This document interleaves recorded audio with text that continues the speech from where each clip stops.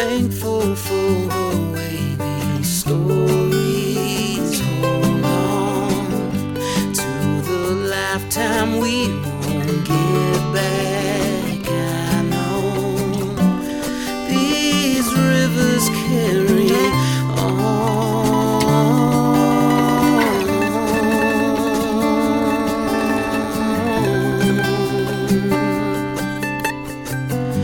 People tend to stick to you after time. Places tend to do the same as we do. This river carries on and on. Hello and welcome to Kankakee Podcast, where we talk about the people and places of Kankakee County. I'm Jake Lamore, and it feels good to be back after we took last week off. Of course, you might not even be listening to this episode in the time it's released, but regardless, it feels great to be back. And we're welcoming someone who's already been on the podcast, I believe, twice now. But that's because he's from the Kankakee County Museum, and I'm excited to welcome him back today. Except this episode is outside of the museum. We're going to actually focus on him today, and not a particular. I'm sure we'll dive into many historical subjects about Kankakee County, but I am pleased to welcome local historian Jack Clacy onto the podcast. How are you, Jack? Oh, thank you, Jake. I'm happy to be here. Of course. It's great to have you back, and I believe it was twice that you've been on yes, now, it was. right? That's right. It was the Frank Lloyd Wright House and the Radeke Brewery. Radeke, yeah. I always think it's three because we had to re-record that Bradley House episode because of the little glitch. Yeah, the fiasco I had. But just the 3 times or 3 or 4 times that you and I have been able to talk in person, face to face, I've just been wanting to just know more about you and your life, because it sounds like you've lived an interesting life. I think one of the stories that looped me in was you were talking about your grandfather that used to work at, was it the Joliet County? Or not the Joliet, it was the Joliet prison. That's right. My grandfather was his title was Chief Dietitian of the state of Illinois. And this was back in the 1950s, early 50s, actually even the late 40s. He was in charge of the kitchens in all of the state prisons in Illinois. Oh, all of them? I thought it was just Joliet. No, one of the perks of the job was that lodging was free. They were actually in the administration building of the old prison at Joliet on Collins Street. Most younger people would recognize that as the Blues Brothers prison. Yep. That's how I've always recognized it, too. The second floor of the administration building, which was part of the front wall of the prison, and then, of course, it was fenced off and so forth, were 2 apartments. One was my grandfather and grandmother's apartment, and the other was the person who was at that time the assistant warden of the prison, Joseph Reagan, who later went on for many years to be the supervisor of the chief warden of the prisons. But when we were little kids, we occasionally would be at church on Sunday morning, and after church, we'd gather outside talking to people, as we usually do. And one of us would probably mention that, we're going off to visit Grandpa in prison today, which, mortally embarrassed my parents till they got used to it, and everybody kind of knew that anyway. But for even just the one person that didn't know, you would get that look. That's get that reaction like, what? Your grandfather's in prison? What? Why? What's he doing there? He was an interesting man. He was a fairly short, tough little banty Irishman named Bill Sullivan. Okay. And he had a nickname in the prison, among the prison population. He was called Meatball Sully. And the way that came about is that whenever anybody would ask, what's for dinner tonight, Sully? Meatballs. It was always meatballs, huh? He was also the first author in the family. Oh, okay. So it started with him. It didn't start with you. He wrote a cookbook. Oh, well, there you go. It was a cookbook for state prison kitchens, and the recipes, for example, for mashed potatoes started with peel a bushel of potatoes and so forth. So It was not very useful, although it was often the gag gift given to new brides in the family for years. That would be hilarious, and I'm sure. What was the title of it? What did it have? The word like prison in it, or correctional? I don't remember the title. Only the stories about the how it was used. He was an interesting man. He had been a florist, owned a chain of florist shops at one time. He was a teamster in the stockyards in Chicago when teamsters drove horses. And after he retired from the prison system, he and my grandmother were caretakers, operators of a funeral home at the north side of Chicago. So, very interesting man. Wow, a lot of interesting jobs and careers right there. Sort of runs in the family. Yeah, I was going to say, just like you, you're not only attached to the Kankakee County Museum and the Historical Society, but you also write a weekly column in the Daily Journal that people can read every single weekend. I've been enjoying those for the last few years. I think is probably when I got turned on to them.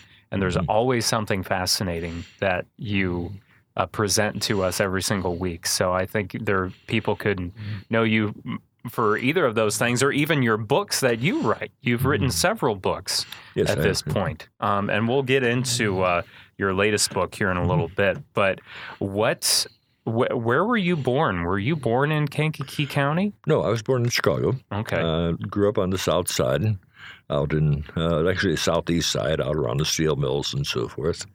And, let's see, went to Marquette University, major in journalism when I started out. At that time, it was possible, because the tuition rates were much lower, to work your way through school. Unfortunately, I only lasted about 2 years. I ran out of money. I was working full-time nights for Wonder Bread in the bakery and taking classes in the daytime. But by the end of my sophomore year, for some reason, I just couldn't accumulate enough money for the next year. So I said, okay, I'll take some time out. Well, unfortunately, it lasted about 40 years. Did you ever go back and finish? I did. I went back to Governor State University and finished my degree in... I can't remember, in the 80s sometime, I've forgotten. Okay. But when did you originally go? Would that have been in the 60s, maybe? Yeah, actually, 57 is when I started. That's right, it was 57, and I finished, and I went to finish my degree at Governor State in 87. So, okay. 97. What triggered me there is a gift I got from some of my fellow editors where I was working at the time that I graduated. And it was a big brass paperweight star, and on it was engraved, "College, the best 40 years of your life." Well, really, I mean, considering all of your experiences, you have probably a multitude of degrees, or you could even be labeled as a doctor at this point, just because education obviously goes beyond the classroom, and so you pretty much took it upon yourself to go to that classroom outside of a brick and mortar college, A little bit of everything. Yeah, a little bit of everything. Actually, the experience situation is part of my degree. Governor State at the time that I started there, and I think they still have a version of this, had a specialized program for people coming back to complete a degree where with considerable research and presentation, you could apply for credit for different types of classes that you had equivalent experience for. So what you would do is identify a class, let's say Business Writing 101 or something of this sort, and by gathering examples and information and so forth on how you would have met the requirements of that class, you could be awarded the credit for that class. As it happened, I think I had 20 hours worth of credit Wow. from my applications. The notebook that I compiled with all of the background and so forth was a 2-inch thick notebook. Yeah, so you were able to cash in. I so to was. speak. Yeah. Yeah, and the reason I went back, my wife and a good friend, Dick Fry, who was an administrator out at Kankakee Community College, urged me to go back to school and finish my degree. And I said, well, I've never really had any problem with, somebody saying, oh, you can't have this job because you don't have a degree. Yeah. But they said, just for your own satisfaction, try it. So I went back, I took one class, and I was hooked. I loved it. So I would go every, couple evenings a week. I would go over I was working up in Tinley Park at the time, so Governor State was very handy. Yeah. And took a nice variety of classes. You got kind of a chance to build your own major or whatever. And actually I had graduated with a Bachelor of Arts without major, which is what was normally with that case, but you had a concentration. I concentrated in photography. Oh, okay. Rather than a writing field, which was kind of strange, but I got kind of hooked on photography. And I actually authored, and it's still in use, a textbook on photography that's used quite a few different high schools and community colleges in the country, and every high school in the state of Texas that has a photography class uses that textbook. And it's just about to start its 4th edition, which I retired from. I did the first 3 editions. It came out in 2002, and last one, I believe, was 2018. So I told the publisher this last time, I said, I don't really have enough energy left to do an intensive reboot, so let's find a co-author for me to take care of it. Okay. So what's it called? It's called Photography Portfolio to Profession, and it's a good-sized book. The commercial photography portion of it was helped greatly by Bill Jurevich, BJ. Oh, who he's a with great his studio here. Image Group, right? Image Group, correct. Yeah, and BJ's an old friend. We've known each other for many, many years. And when they wanted to add, when we did the last revision of it for the Texas adoption, they wanted to add more on commercial photography and so forth, as opposed to just, photography as general principles. So I sat down with BJ, and he said, oh, yeah, help you out with everything. He provided photographs and a lot of information and so forth. So, and of course, he's got a lot of experience as an educator as well, because he's taught at Olivet for I was going to say, is he still there? I don't know if he is currently, but he was there for many years teaching. I think he is, though, because frequently he'll bring his students over to the column garden at the museum to do outdoor photography. And so I see him out there once in a while and catch up with what's going on. Yeah. I haven't seen BJ in so long. He's taken pictures of me one time. I was attempting to get into acting. So I was taking acting classes in the city, and I was like, well, I need some good pictures of myself. Your 8x10s, yeah. Yeah, so I hit up BJ, and he did a great job. But I also knew him from Weber Printing. Oh, yes. Working there, he would get envelopes printed and things like that. Your grandfather's place. Yeah, so I would. Whom I also knew. Yeah, right. Franklin as well. But so once in a while, I would deliver his envelopes to Image Group Photography. Right. But I remember the one time he did take pictures of me. He was telling me about he was teaching at Olivet. And does he use your book for his classes? No, I don't think he uses a textbook. Some photography instructors don't use a textbook. They use a variety of smaller, types of material. Sure. Kind of tutored to their class. Yeah. And I assume your photography book, is it just kind of like the basics, or what is it? Or does it focus on, you said something about commercial? Yeah, no, it actually takes in the entire spectrum of photography, all of the basics of, the mechanics of photography and composition, lighting, and so forth, studio work, commercial printing, commercial photography, outdoor photography. We even still have, and I think this next edition is going to drop it because almost nobody's doing it anymore. We still had darkroom. Oh, okay. And film photography. Yeah. But of course now everything is digital, and a lot of what's being added is relating to using their phone. Yeah, and there are still some, I know. There was There was one of my high school classmates. She went through a phase, and I don't know if it was when she was in school or if it was just something that she wanted to learn or that she was interested in. But there was a time where she was doing a lot of darkroom work, developing her own film and things like that. My grandfather, back to Franklin, he used to do that. He used to, because obviously he had a dark room for printing. That's right. Developing his film negatives for various things. Yeah, so he would do that with his photographs as well, because he liked photography. There are still a few places that are teaching darkroom work and so forth.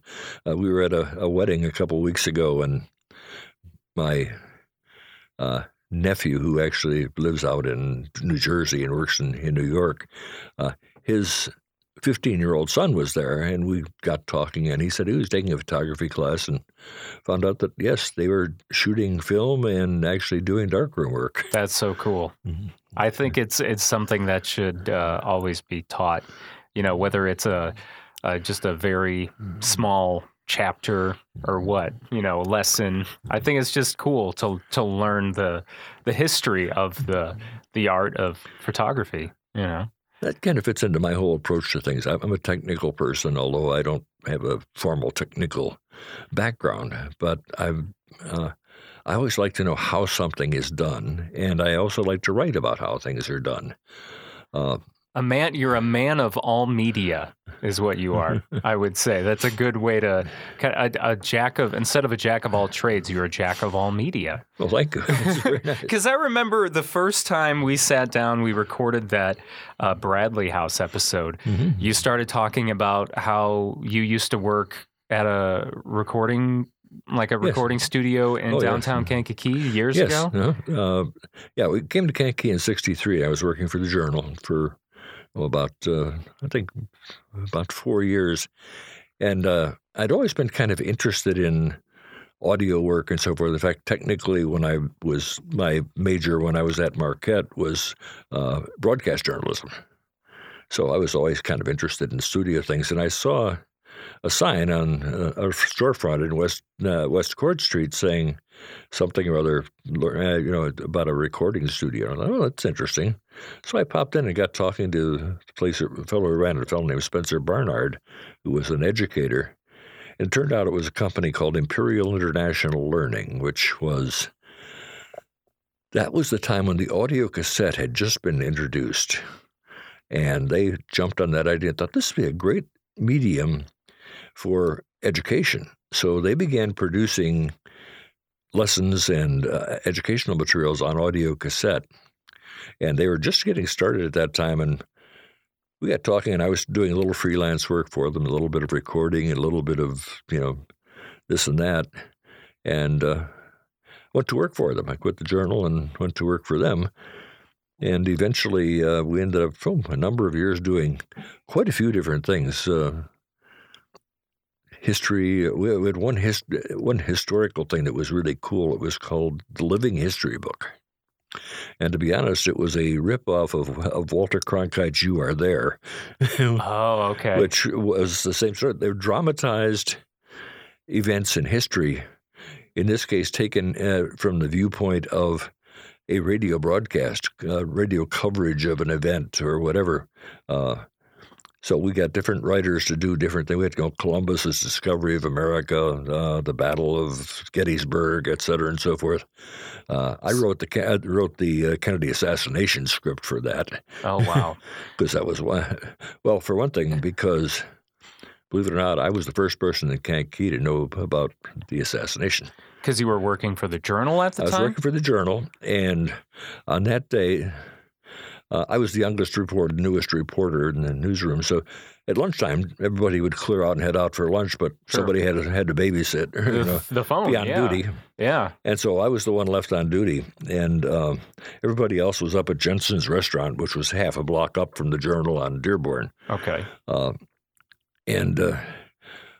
We, of course, got our national and international news by teletype from United Press International and Associated Press and so forth. And they had a bell code the various numbers of bells dinging meant something was urgent or, breaking news of one sort or other. So it's kind of like similar to like a Morse code kind of thing? Well, no, actually, this was just an alert. This was just an alert. So the bell went ding, ding, ding, ding. 4 times. They had something really urgent, a bulletin. Okay.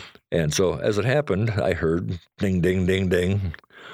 Walked over to the Associated Press printer, and there was a message saying there were reports of shots fired along the Kennedy motorcade route in Dallas this morning, which I thought, that doesn't sound good.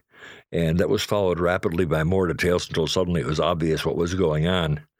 I grabbed the telephone and called Jensen's restaurant, and there was a waitress named Rita up there that everybody knew. She happened to answer the phone and said, "Rita, tell everybody from the Journal to get their ass down to the newspaper because get your butt back." Yeah. So we had, and we managed to turn out pretty good coverage. The paper would have gone to press by then.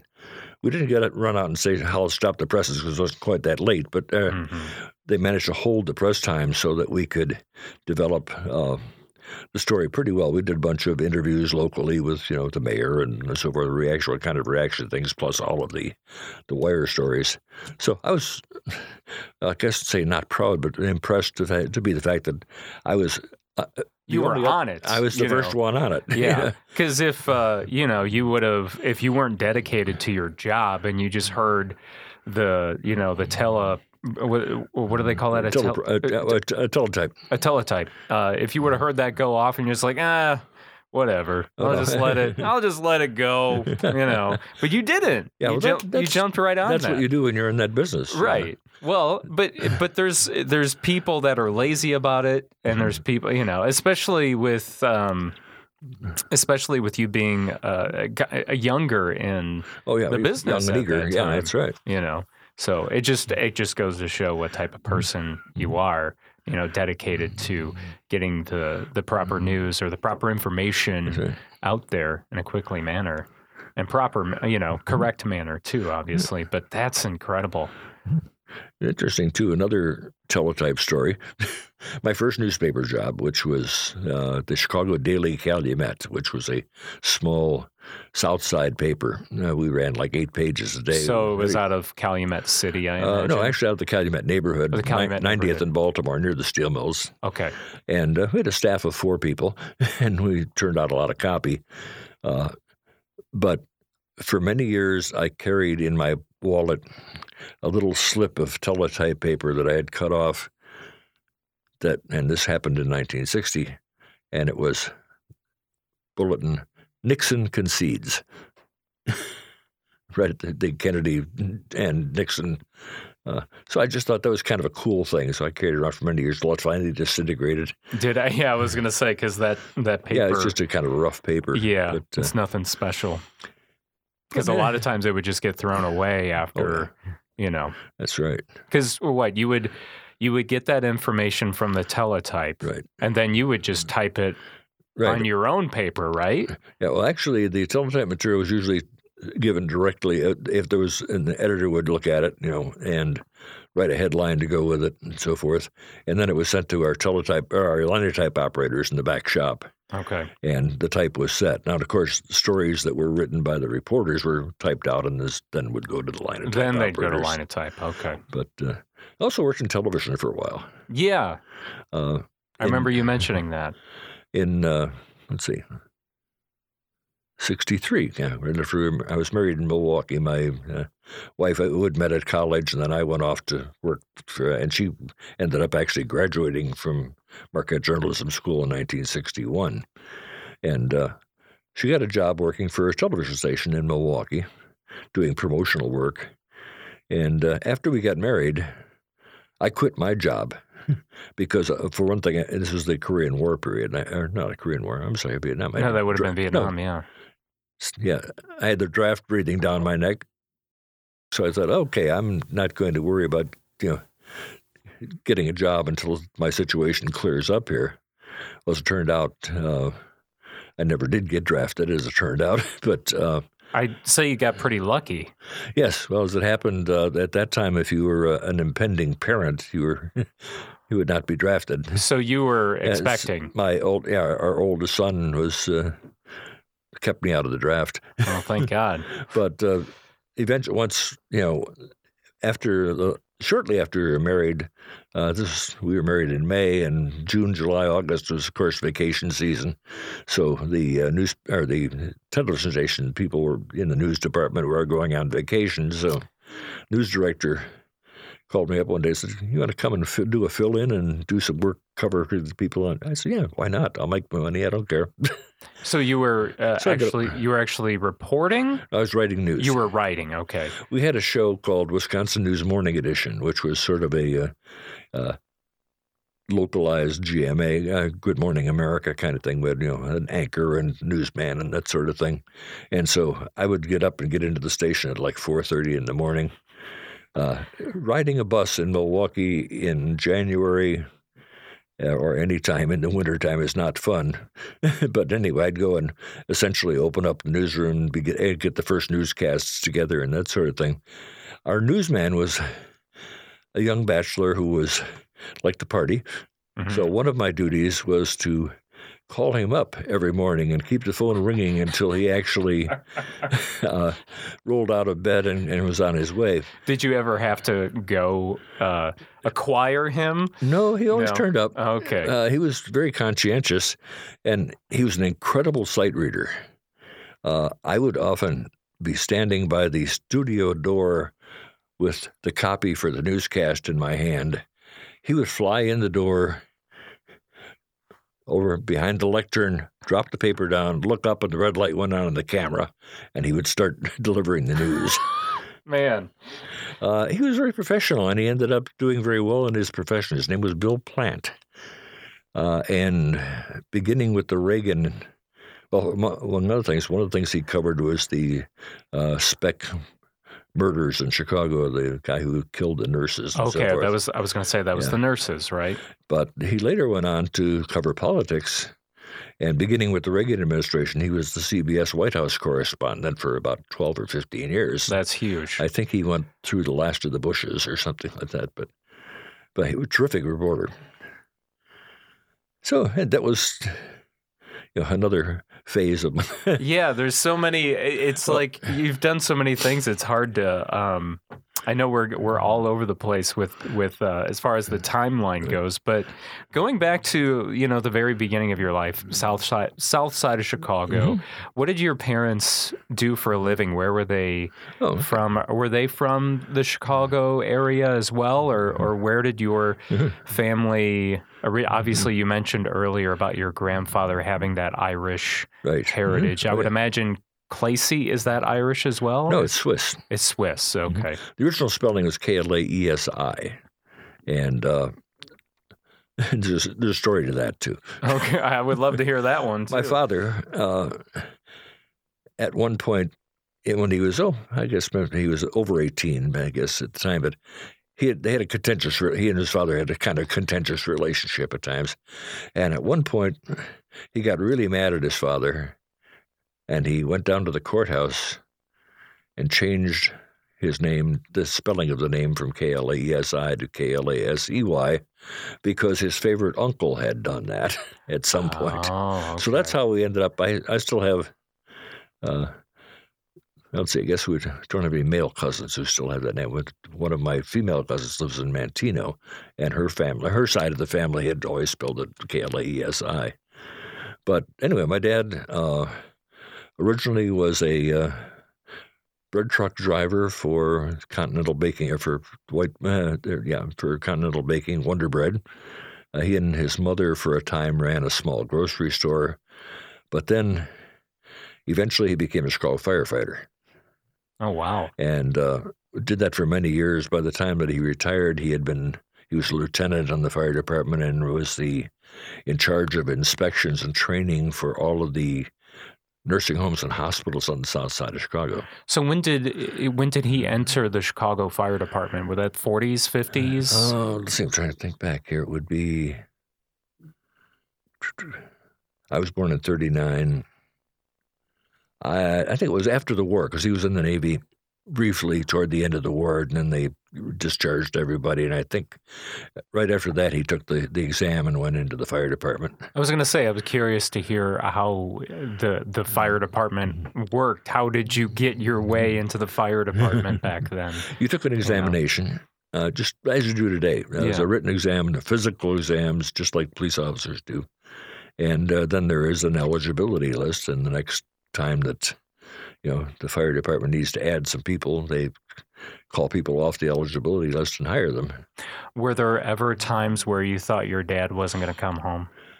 It was, you sort of always had that feeling. My mother, people would say to my mother, how can you handle that with your husband is sort of on the possibility of something happening all the time? She said, that's fate. You live with it.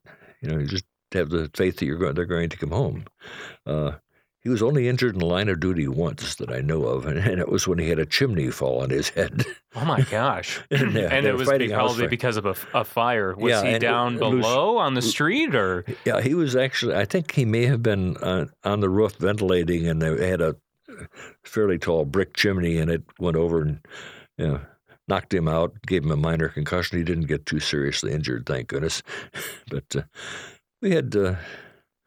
public service, in a way, runs in our family. My sister is a retired Chicago police officer. Okay. And she worked for the Chicago police officer for many years as a street cop, and then also in kind of the youth division. You could probably write a book on her stories, I bet, if you haven't already. Interesting ones. Or maybe she's written a book herself. Yeah. No, she hasn't, but she's a very interesting person. Yeah. And it's gone on through, it skipped a generation. Okay. My grandson is a Kankakee police officer. In fact, he's an investigator for the Kankakee Police Department. Is that your grandson, you said? My grandson. Because I recently learned isn't there a Jack Clacy Jr. or second? Not Junior. No, Jack. That's Jack is the police officer. Okay. And no, his father is Kevin, who's my second oldest son. Okay. But we didn't have any Jacks. My oldest son is John, but was never known as Jack. Okay. Whereas Jack is my grandson's given name. Okay. But he's not like the second or the third. No. Well, I guess he couldn't be the second because he's your grandson. Yeah, there's a skip in between. Yeah. My grandfather, my father, and I were all John, known as Jack, but we never did any of the 1, 2, 3 things. We all had different middle names. Okay. So your first name is actually John? Yes. Mm-hmm. So I use that for signing, checks and bills and things like that. So is Jack your middle name, or is Jack is it's a nickname. That's just the John? I guess I never understood how the John and Jack thing became a thing. It goes back a long way. I think it's a traditional nickname for John. Just like, for example, Bill is a nickname for William. Yeah. But although not as obvious. Yeah, but John and Jack, they're both 4 letters. Yep. So I think it came out of England somewhere. I don't know why, but it seems to me that I read somewhere once that the substitution or the use of Jack as a nickname for John had its being there. Right. Yeah, so anyway, I cause confusion all the time. Right. So it's neat, though, that your grandson, Jack, is continuing that public service. Family tradition. Yeah. Sort of, yes. Mm-hmm. And I always felt, in a way, and obviously a different way, media is almost can be like a public service, especially if you're working for a newspaper like That's you right. have, or radio news. Radio news, things like that. And so it seems like it always kind of continued in your family in one shape or another. So yeah, growing up, on the south side you said the Jackson Park. Yeah, actually area. South of Jackson Park. We were about 95th Street, and Jackson Park is about 59th, 60th Street, directly north of where we lived. Mm-hmm. As kids, you could ride the bus for 10 cents, and a lot of Saturdays we'd just jump on the bus, go right down Jeffrey Street to Museum of Science and Industry, for example, which, of course, was a legacy of the Columbian Exposition. Yeah. And is that where your fascination with the George Ferris and the Ferris wheel came into play? In a way. I've always been a Chicago history nut. Of course. You lived in Chicago. Yeah, and particularly interested kind of in the Columbian Exposition and things that took place on the South Side. And the actual genesis of The Prince of Wheelwrights, which is the title of the Ferris wheel book, came in a conversation with my wife. We were just sitting casually, I don't think, somewhere talking about something, and somehow the Columbian Exposition came up, and I talked about this really kind of neat thing, the Ferris wheel, and she said, one of my high school friends, her parents have the plans for the Ferris wheel in their attic. I said, oh, let me know more about that. And so she told me, and this was she grew up in Rock Island, Illinois. Okay. And her friend's family was apparently distantly related to George Ferris. So I said, let me get in touch with them. I'm going to see if they would let me take a look at those things. Well, as it turned out, it was not the plans for the Ferris wheel, but one of the promotional photographic booklets. There's like a 24-page book with all kinds of neat pictures of the Ferris wheel and the view from the Ferris wheel, which was, of course, 250 feet up in the air and that sort of thing. So that got me started. Okay. So when was that promotional book printed? Was it printed during the Columbian Exposition, or was this after the fact? No, it was actually printed in 1893, and in fact was actually sold by the Ferris Wheel Company as a souvenir. Okay. There were a number of things. There were a lot of pictorial books done at the time of the fair and after the fair about the fair, and they've covered all the interesting things like the Ferris wheel and the different midway attractions and the main grounds themselves with these huge white buildings and so forth. And I know it was after the Columbian Exposition in Chicago in the late 1800s there. Mm-hmm. The Ferris wheel actually toured the country or toured the world, right? Or is that incorrect? I can't remember exactly. No, actually, the Ferris wheel only ran for 4 months in the Columbian Exposition. It closed at the end of October 1893, and the fairgrounds were eventually demolished. Part of them were burned down, but the rest of them were demolished. The Ferris wheel was dismantled and stored on a whole string of flat cars on a railroad siding south of 59th Street. They stood there for about, I guess 2 years, I think, and then the Ferris Wheel Company leased some property at Wrightwood Avenue and Clark Street in Chicago up on the north side. And we're going to build the Ferris wheel and do something called Ferris Wheel Park, which sounded like kind of a neat idea. And it was, but unfortunately the neighbors, especially to the east of there, which was a pretty fancy area between there and what park? Can't think of the name. So what area would that be now? Lincoln? Lincoln Park, right. Okay. Just directly east or west of Lincoln Park. Yeah. And neighbors, there are 2 or 3 streets between that space and Lincoln Park, and it was a pretty fancy neighborhood.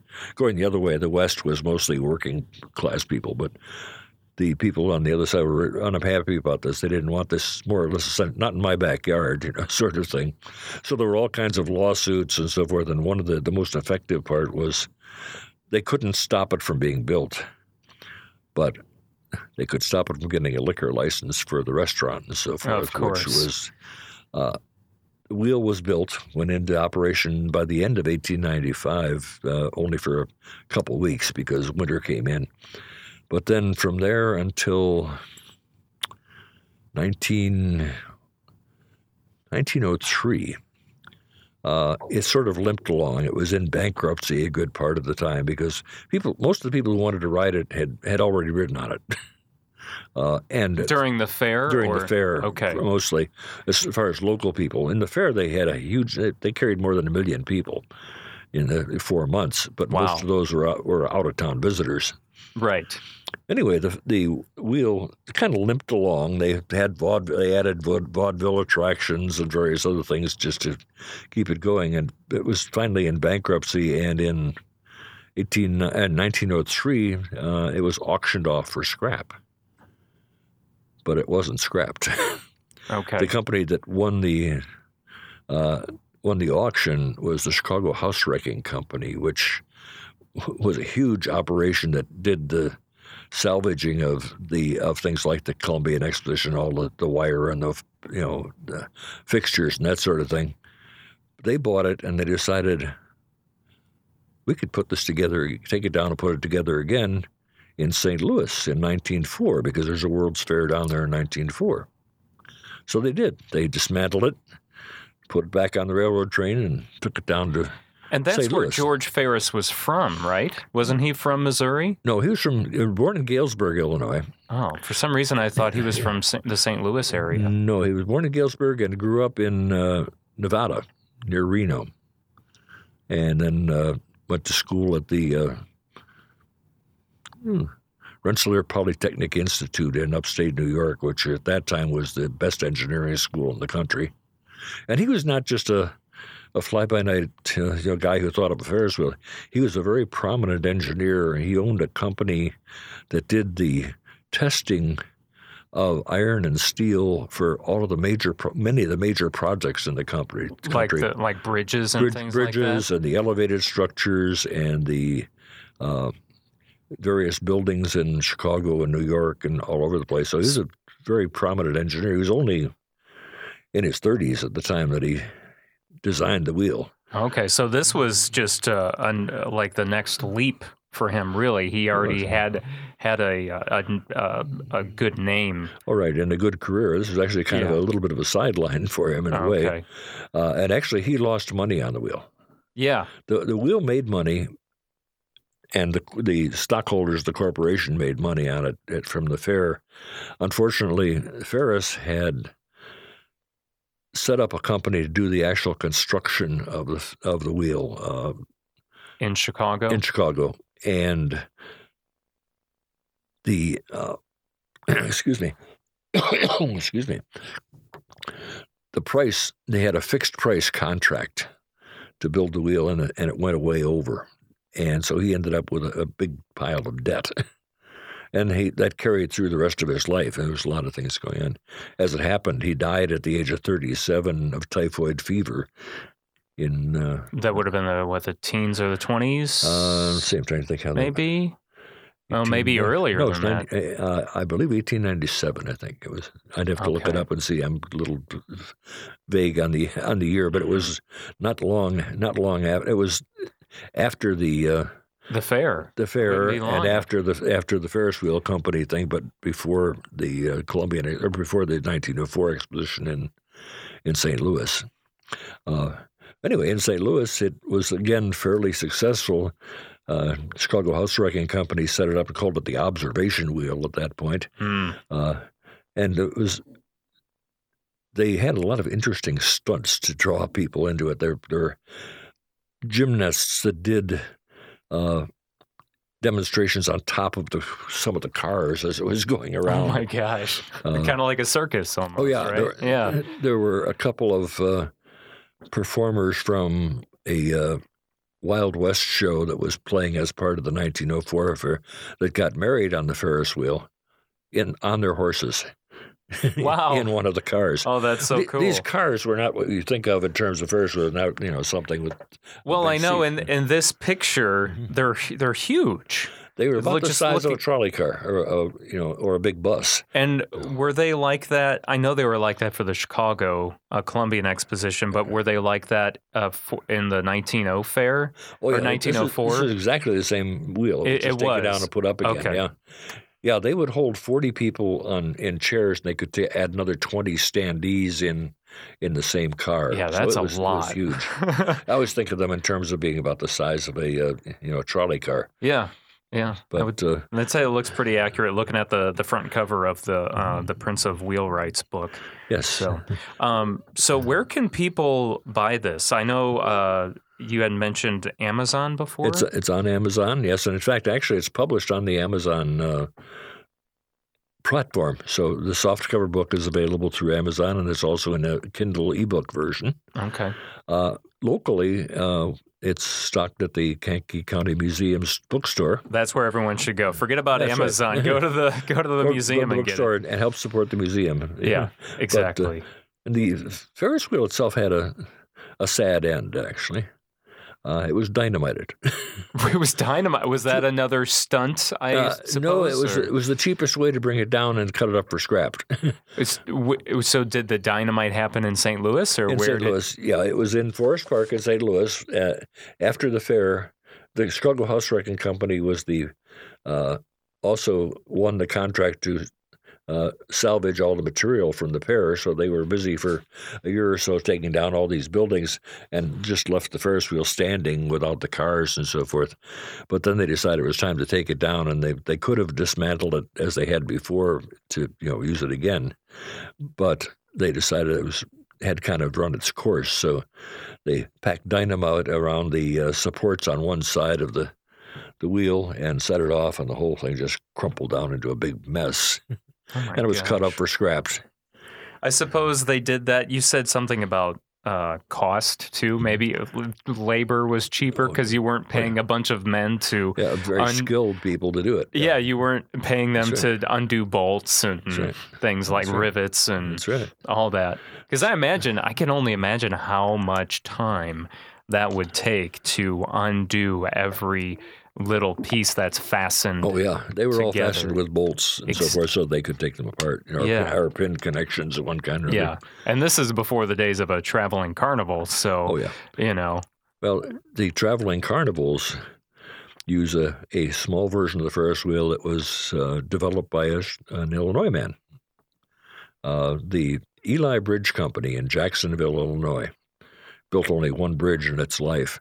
A man named William Sullivan, no relation to my grandfather. Okay, I was going to say, is there a relation? William Sullivan was a mechanic in Root House, Illinois, which is right near Jacksonville. And he went to the fair and just, ate this up. I think he wrote it a couple times, and he was able to talk the engineers into letting him look at all the mechanisms and so forth. And he said, I think I can build one of these smaller size that's portable. There were some smaller wheels around. They were mostly made of wood, and they're about 40 feet high, but they were not very portable. They were not constructed to be taken apart and put together again readily. Okay. So William Sullivan developed I think it was about 60-foot diameter wheel, and his crew could, take it apart and put it back together again fairly rapidly, a couple hours, I think. And he began traveling around Illinois and Indiana with this portable Ferris wheel. And after a while, other people saying, hey, can you make one of these for us? And so it became he became a manufacturer of Ferris wheels. The Eli Bridge Company name was put on it because some of his backers said, this is kind of a fad, probably. You better make chance to do bridges or something else that'll continue to make money when this fad passes away. Well, it never did. They did build one little 9-foot bridge across a drainage ditch or something in that area, but the rest of the time they have built Ferris wheels. That's funny. And interestingly enough, they managed to track down the original wheel, which had been sold to somebody at some point, and that now stands out in front of their factory in Jacksonville. It's an interesting story. That is very fascinating. Did Sullivan have to purchase any kind of, I don't know if patents or copyrights existed back then. Did he have to purchase that from someone before he could start mass producing? No. Copyrights and patents did exist at that time. In fact, they go all the way back to the beginning of the country. That's what I thought. But George Ferris never applied for any patents. Why? I can't believe that. He said so. He said it's mostly an application of general principles, and he said we thought of applying for patents on some of the features of it, but really decided that it was nothing really that new. It just was a combination of existing materials. The best material on George Ferris was one of my great discoveries. In researching the book, I literally read on microfilm every day's edition of the Chicago Tribune from 1891 until about 1902 or 1903. And one day I happened to notice, in that time they used to run the court calendars. what cases were coming before judges in the various courts. Okay. On the front page, and I happened to catch a note saying, let's see, Chicago Observation Wheel Company, I think, versus Ferris Wheel Company, patent infringement. Oh, patent infringement suit. Okay. So I was able to find that there's a records depository in Chicago, Federal Records Depository out near Midway Airport. And I was able to actually go in and look at the court record on the patent infringement suit, which is 400 pages of typed material in this big box. So I imagine you didn't read that whole thing. Oh, I did. Oh, you did? And all 400 pages? And I had them copy a number of the pages, too, that I needed for... But So what did you find in that 400 pages? I found in that 400 pages probably 120 pages of actual interviews with George Ferris about how he built the wheel, how the idea came about, and his reaction to various things, and a lot of other material related, because this was not a courtroom trial, but it was depositions and then cross-examination by the different attorneys. And as it happened, the Ferris Wheel Company, the suit was dismissed as frivolous, and the other company was was told to pay the cost, $26 or whatever it was for to Ferris. To pay the cost to the court. Oh, to pay the cost to the court. Yes. Okay. So anyway, that was interesting. The archivist at the Chicago Records Center told me that, as far as he could tell from the records, I was the first person to open that box since it had been stored away in the 1890s. That's unbelievable. You would have thought someone else would have opened it. Yeah, there was then. A professor now retired out in Maryland, who wrote a very good book. It was a pictorial history of Ferris wheels in general. Okay. And he and I corresponded on and off for many years. We'd send material back and forth to each other, and it was interesting. I sent him some copies of some of the material that I had on the Ferris thing, and he said he was just delighted because he had never heard of that happening. Yeah. Well, it's probably maybe it was never opened because they found out it was 400 pages long. And since you're a very dedicated person, and maybe others that came across it were like, I think I'll pass. That's the kind of things that historical researchers go berserk about, though. We love stuff like that. It's true. It's very true. So no wonder why. I mean, that's just one piece of the many different puzzles and pieces of research that you came across to compile this book. Yeah, I have a file cabinet, one of those horizontal drawer file cabinet. One entire drawer of that is research materials, mostly photocopies and notes and so forth. Mm-hmm. Wow. So yeah, everyone needs to get buy a copy of the Prince of Wheelwrights, and Jack was kind enough to leave a copy here with me, so I can't wait to read that. It in your spare time. I'm definitely gonna dive into that. I don't think you have any spare time. I've been trying to get into that habit though of reading every night before I go to bed. I always read to my son, of course. Right.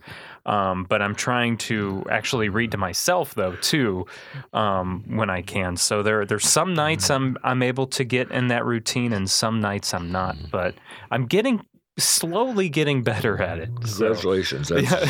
I read at least 2 hours every night. Yeah, see, and that's what I need to make it at least like 30 minutes. Yeah. If I can, make that happen every day, then I think I'll be good. I have the advantage, of course, being retired, of being able to sit up late and get up late in the morning if I need to. So yeah, that's nice. That must be nice. But I want to get back to, so what brought you to Kankakee County? Was it the Daily Journal, or did you have family here or any other connections here? Or was it really that you just saw a job listing for the Journal? How did that? Okay, it was kind of a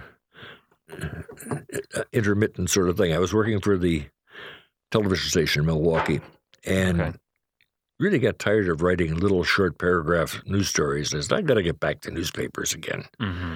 Well, somehow took a job in Elgin, Illinois, running as the sole reporter / editor for a group of weekly newspapers up around Carpentersville and that area. After about a week and a half, I thought, this is a really bad fit. I did not like working for the guy that owned it. He was a self-made man who had botched the job. He just was really difficult to work for. So I started looking for, and at that time there was a magazine called Editor and Publisher, which was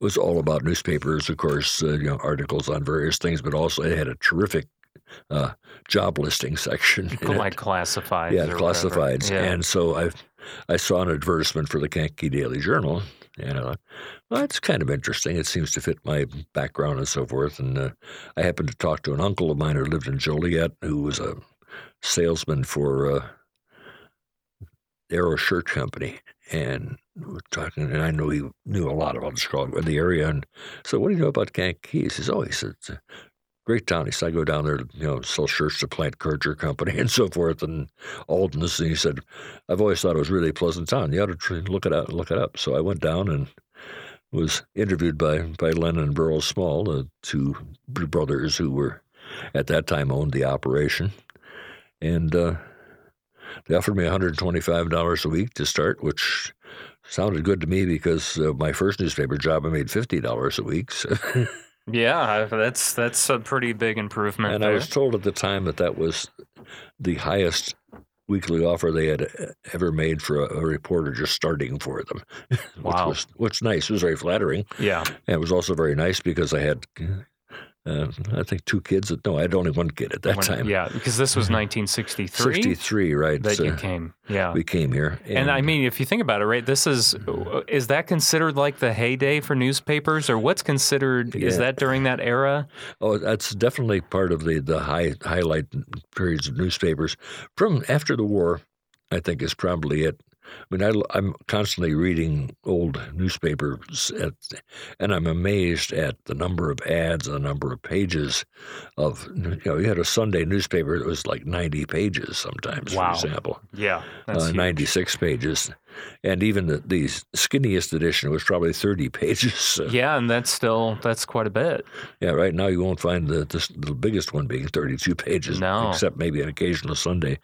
But it was, we had a large newsroom. We had, I think, probably with, secretarial help and photographers and so forth, I think we had like 50-some people in the newsroom there. And it was a great place to come to work because they took journalism seriously, and they still do. Yes. Yeah. Unfortunately, they're down to about 7 or 8 people in the newsroom right now, and they're struggling, but I think they're doing a good job. Yeah, and also, I mean, they don't have the press room anymore either. No, that's right. And that's just so they can keep operating. It's cheaper to have someone else print it for you. That's right. Than actually have your, So yeah, it's economy of scale. It's somebody that's printing several newspapers. A company that's doing that can do it cheaper than running your own operation. Yeah, and that's just the fact of the matter. That's right. Whether you agree with it or not, like that's just the fact of the. It's just the fact. So and it sounds like you were kind of on and off with the Journal over the years, right? Because you said you ended up working for that. Imperial International Learning. Yeah, you ended up working for them full time. Right. Oh yes. And then when did you end up going back to the Journal then? Well, actually, I've never gone back to the Journal as a regular employee. So you've just I've been writing freelance? this column as a freelance on a freelance basis since 2016. Okay. Now my wife was the librarian at the Journal for 24 years. She went to work there when we had 2 kids in college, and she said she had to put her degree to work and make some money.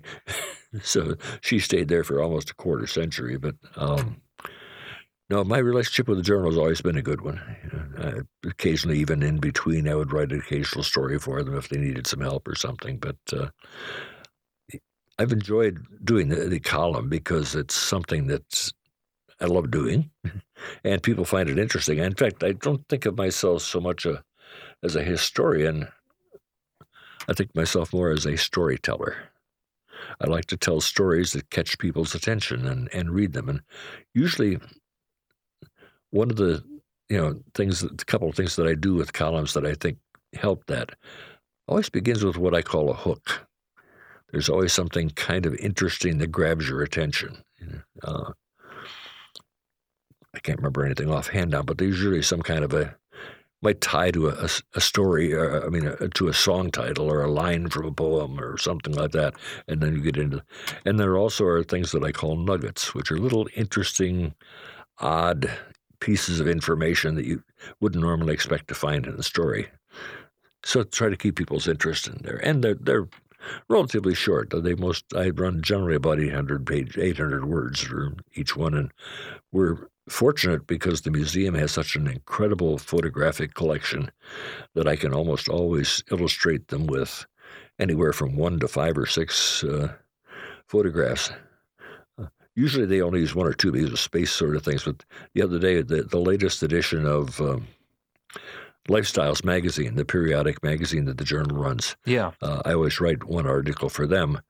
And the current edition, the December edition, I looked back at Christmas shopping 100 years ago in Kankakee. Oh, cool. Which I was shocked to realize that was 1921. It wasn't 1870 or something. Right? That was 100 years ago. You're thinking like, wait a minute. I know. I keep thinking back at so the 1920s were 100 years ago already. Which is amazing. Yeah. How in the hell is that possible? That's right. But anyway, in there they had a little more room available. I think they used 7 or 8 pictures, all the pictures that I had sent them, old downtown shots with the brick streets and diagonal parking and so forth, and stores that are long gone, but you can read the names on the front of them and so forth. It's really fun to dig in. We have, I believe our collection at the museum currently, we have almost 15,000 photographs that are cataloged and digitized in our system so we can pull them up. There are probably at least that many. I was going to say there's probably that many that aren't cataloged properly yet. Oh, yeah. Yeah. Yeah, we've been cataloging for about 10 years now. Okay. On the photo. Well, actually, the photo collection goes back much further than that, but we've been digitizing them and cataloging for about 10 years. Mm-hmm. Yeah, it takes a long time to properly research all that because you want to, if you're going to catalog it and digitize it, you don't want to have to go back and do it. So you got to make sure that whatever you're putting in that system, that it's correct. That's right. Yeah. So if you have a picture of the Hotel Kankakee, you want to note that it was on the northeast corner of Merchant and Schuyler Avenue. Was built in 1927, I think it was. I don't remember offhand, but so those kinds of information, so that when somebody is going back to do the research, the information is there and it's correct. Yes, yeah. And for whatever it may be that they're writing about or researching about or any of that. So something I just realized we never mentioned the first book that I did. I mean, you've done so many books. What was the first book? It was called Of the People. It was in 1968, and I was a co-author with Mary Jean Hood, who was another reporter at the Journal. And that is the basic history of Kankakee County. It's the first really comprehensive one that was written. We were commissioned to do it by the county board. 1968 or 69 was the sesquicentennial of Illinois, I believe, the 150th anniversary. And so, as they did with the bicentennial, there were a lot of things commissioned to recognize it. So the county board said, we haven't got a really comprehensive history of the county. Let's do it this way. So they hired us to do that in our spare time. And we turned out to about 400 or 500 page book, so it's pretty good sized. And a lot of writing in the evening. Yeah, I bet, because you're working your full-time job at that time. Yeah, I mean, your kids are still young. It's 1968. That's right. Yeah. My wife, bless her, took at one point, getting down toward the end of the project when things were getting tight on a deadline.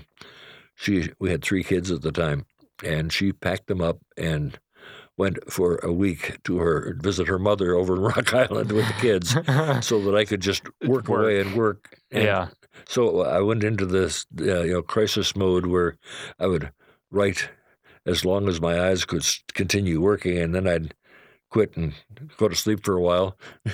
And then when I woke up, I'd go back to it again. And in between, I'd be eating while still typing and this sort of thing. Yeah, just like you see in the movies. That's right. So, in fact, I just resurrected a picture the other day that I ran across that was taken in my first newspaper job with the Chicago Daily Calumet in 1960. And I was sitting at a desk with my manual typewriter in front of me with a cigarette hanging out of the corner of my mouth. I was going to say, were you a smoker? 'Cause if you added the cigarette into the picture, that would just complete the stereotype of a writer. Yeah, and the place was, there were file cabinets in the background and the police loudspeaker next to my desk and that sort of thing, and a really antique-looking television set over in the corner. Oh, cool! Yeah, it's a neat picture. I would love to see. You'll have to send that to me. I will. I would love to. We might. I might end up using that for this podcast. That'd be a great picture. So, in all of your years of research from the 1960s to now of Kankakee County, what? Between the books you've written or the columns you've written in the Daily Journal, what are some of your favorite stories or some of your just favorite pieces of information that you've come across in all this time? I mean, I know that's many years, but there has to be something that sticks out in your mind all the time when you think, wow, like I never would have thought I would find this. I try to find things, in fact, that other people have not written about in the past, right? Because there have been going back to almost 1900, there have been history columns in the Journal or its predecessors, Bert Burroughs originally, Harold Simmons, Dick Johnson. But that entire spectrum, somebody has been writing history columns. And, predictably, everybody writes about the courthouse or about Maternity Church or about Noah Levasseur. And I write about them, too. But I try to find kind of the unusual things. For example, the day that the first Walgreens store in Kankakee opened, and it was a Christmas period, I think in the 1930s, if I don't remember the date exactly. One of the store officials was murdered in a holdup in the store. And it got to be they ended up, it was a search all over the state, and they finally ended up capturing the robbery gang and so forth, but that was unusual. And then there's a man named Anderson who was from Shabance, who made his living as a balloonist. This is back in the 1890s. He would go kind of barnstorming around the state, going to fairs and so forth. Yeah. And he would go up in his balloon, hot air balloon, and then parachute back down to the earth again. Okay. When you said balloonist, I wasn't sure if you meant like a hot air balloon or like one of those people that makes balloon animals. Like people in Mason's Novelties. Yeah, I wasn't sure which one you meant. So this guy was a hot air balloonist. Mm-hmm. And why did he say why he robbed? Oh, no, this was totally unrelated to the robberies. I'm sorry. I jumped from one project to another. Okay. So that was unusual. And then you're talking about this guy from Shabance was he was a balloonist. A balloonist, hot air balloonist. Yeah, and he and his wife ran a small hotel in Shabance, I think. But he made his mark as a balloon ascensionist. Okay. I see. Yeah, that's something cool I never would have guessed either. And let's see, the story of the first woman attorney in Kankakee, who was a graduate of the Kankakee Business College also. Kankakee had, originally it was Brown's Business College, and then Mary Gallagher, who worked for Brown's and one of their they were kind of a chain, came here as the manager of the Kankakee, went over in the arcade building, and eventually she bought the operation. And a lot of the Browns and Gallaghers, they turned out a lot of court reporters, secretaries, accountants, and this sort of thing. Stereotypical jobs for women at that time. Yeah, women and men to some extent. Okay. But anyway, then Mary Gallagher operation reached the point where she needed more space, and she thought she wanted to have her own building. So she built a 2-story building on Indiana Avenue, midway down the hill from between Court Street and Merchant. It's Okay. still there, in fact, Oh, okay. as the Gallagher School of Business. The upper floor was the school, and the lower floor she rented out to a car dealer.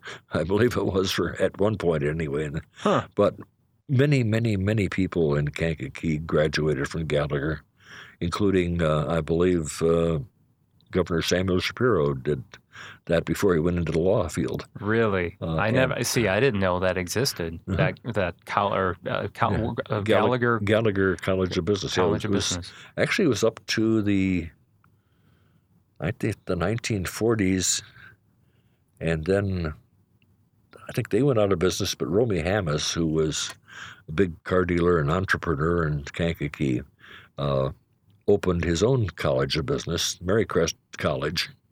Built a building over, in fact, it still exists over on St. Joseph Avenue. I think one of the government agencies, Housing Authority or somebody, has that building now. But so there's been through the years many. Is that Hamas related to the Hamases of like People's Bank? Yes, in Okay. fact, Jeff is Romy's grandson. Oh, okay. His son Jerry lives in South Bend, where they had a lot of operations and so forth. As Jeff's father. Okay. Oh yeah, he was another interesting person to write about, Romy Hamas. I bet. I know that the Hamas, they've done a lot of different things in the county, Oh yeah, in the area, and it sounds like beyond. and around the world. Yeah. They've supported missions in Southeast Asia. They've built hotels and subdivisions in Las Vegas, and just very interesting. That is fascinating. And let's see, what are some of the other odds and ends? There's so many. There's so many, So yeah. many. Yeah, I think I'm somewhere over 200 columns so far, so it's a little hard to keep track sometimes. Yeah. Did I write about this before? or Right, not? right. You're Yeah, like, I can't remember. Yeah. Yeah. But like even just going back to the arcade building, Yes. is that the only building that's left that Emery Cobb constructed? Are all the other buildings that he erected demolished? Is that the only one? And the arcade building, of course, is the Clock Tower Center Right. today. Mhm. Not to Yeah. confuse, because some people know it Yes. as Clock Tower. Right. Cobb was the developer of the original building, but that's not the original building. But I always thought the one that stood today Mhm. was the original building. It was just modified. Yeah, I thought that for quite a long time until I finally ran across what actually happened. The building itself originally was built in the 1870s or 80s. I can't remember exactly offhand right now, and it was on the corner of Merchant and Schuyler on the northwest corner.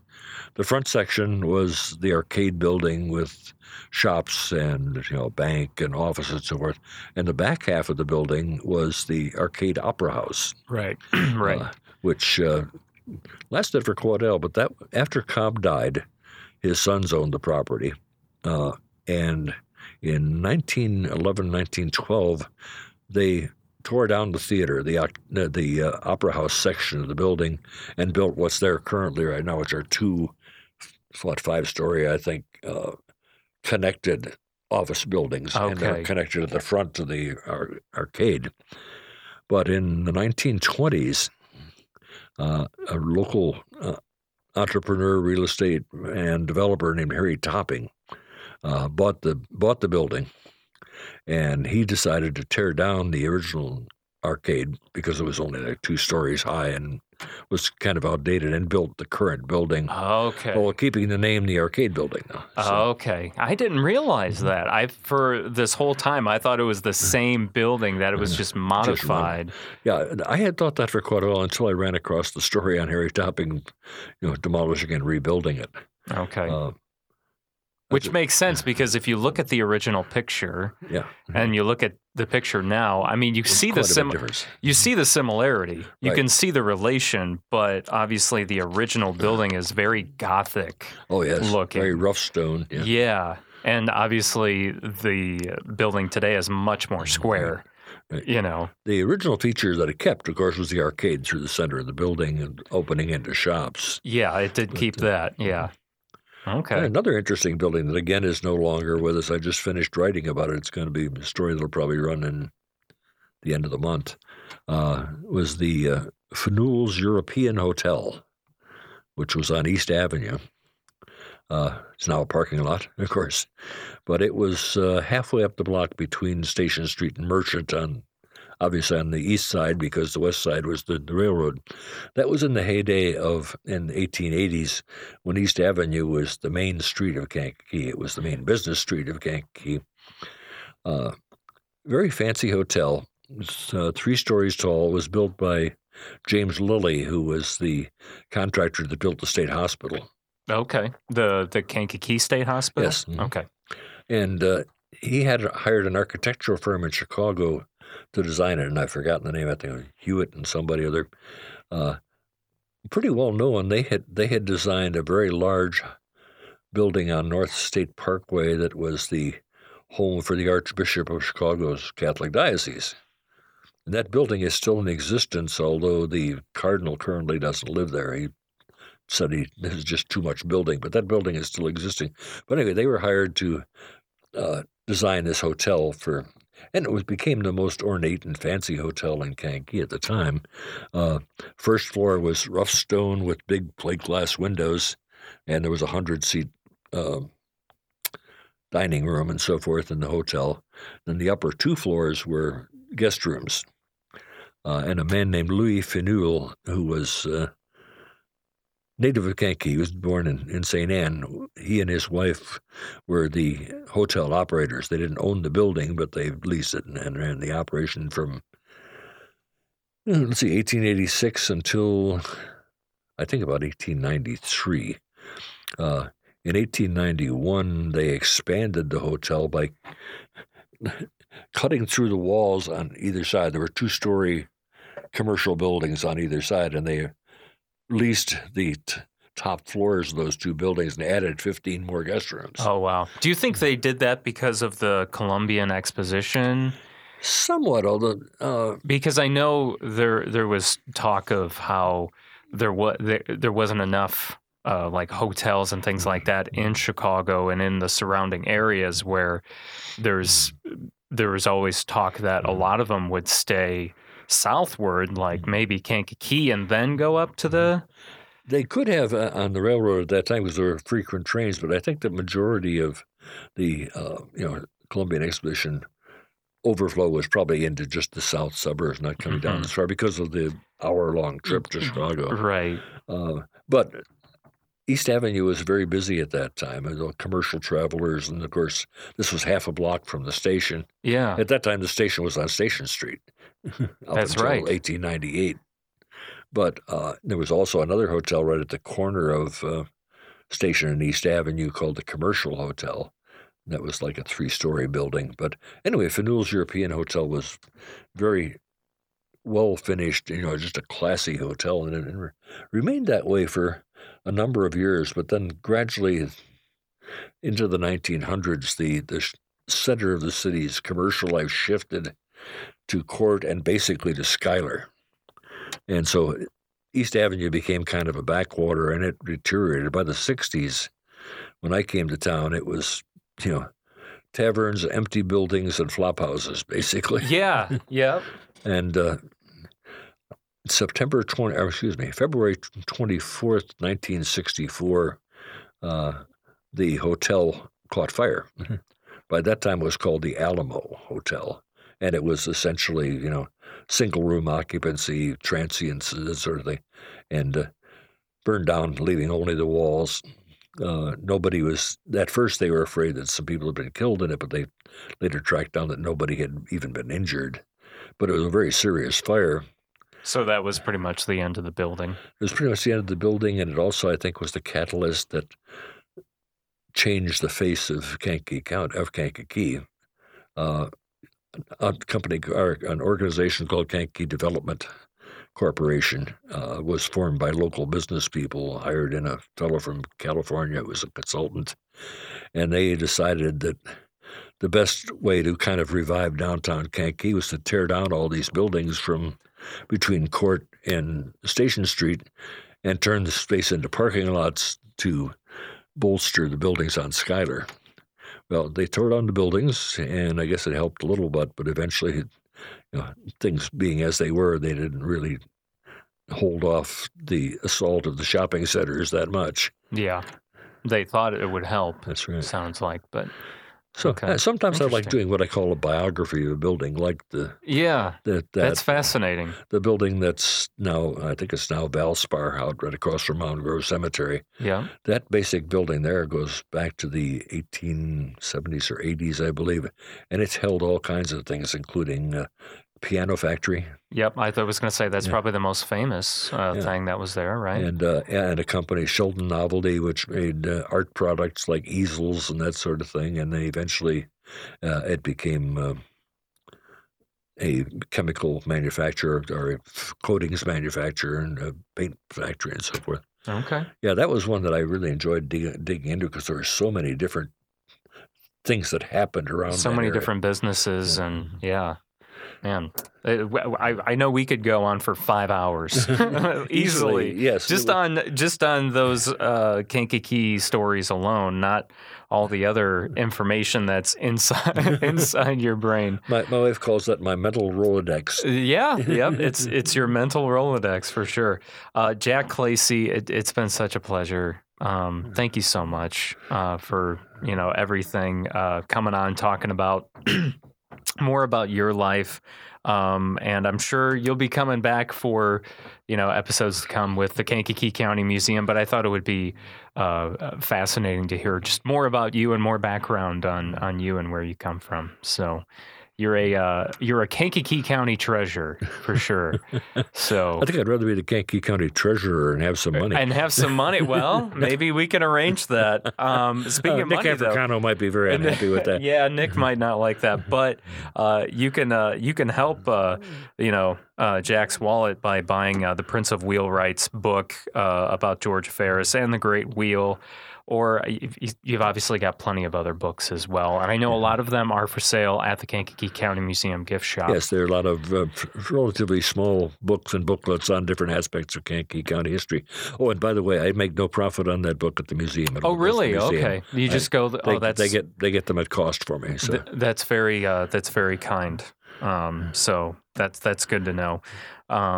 Yeah, anything else before we close out, Jack? I don't think so, except to say thank you for putting up with me. I'm sure I've run on far longer than anybody expected. But No. Like I said, this could go on forever. There's so many different subjects. I love learning all these new things from you. So thank you for what you do for the history and the storytelling. I really appreciate that. Well, thank you so much, and I'd be happy to come back again. Okay, yeah, we might have to do a couple rounds just on Jack, or at least on the history. There's so many nice neat things to talk about there. Like I said, you'll be back for the museum, So, all right. Well, that concludes this episode of Kankakee Podcast. I'm Jake Lamore. Thank you so much for listening. It really does mean the world to me. And if you could take the time to write a positive rating and review on Apple Podcasts or wherever it is that you listen to podcasts, I would truly appreciate that. You can also sign up for our mailing list at kankakeepodcast.com. Follow us on social media at Kankakee Podcast. And our theme song is by Lupe Carroll. Until next time. People tend to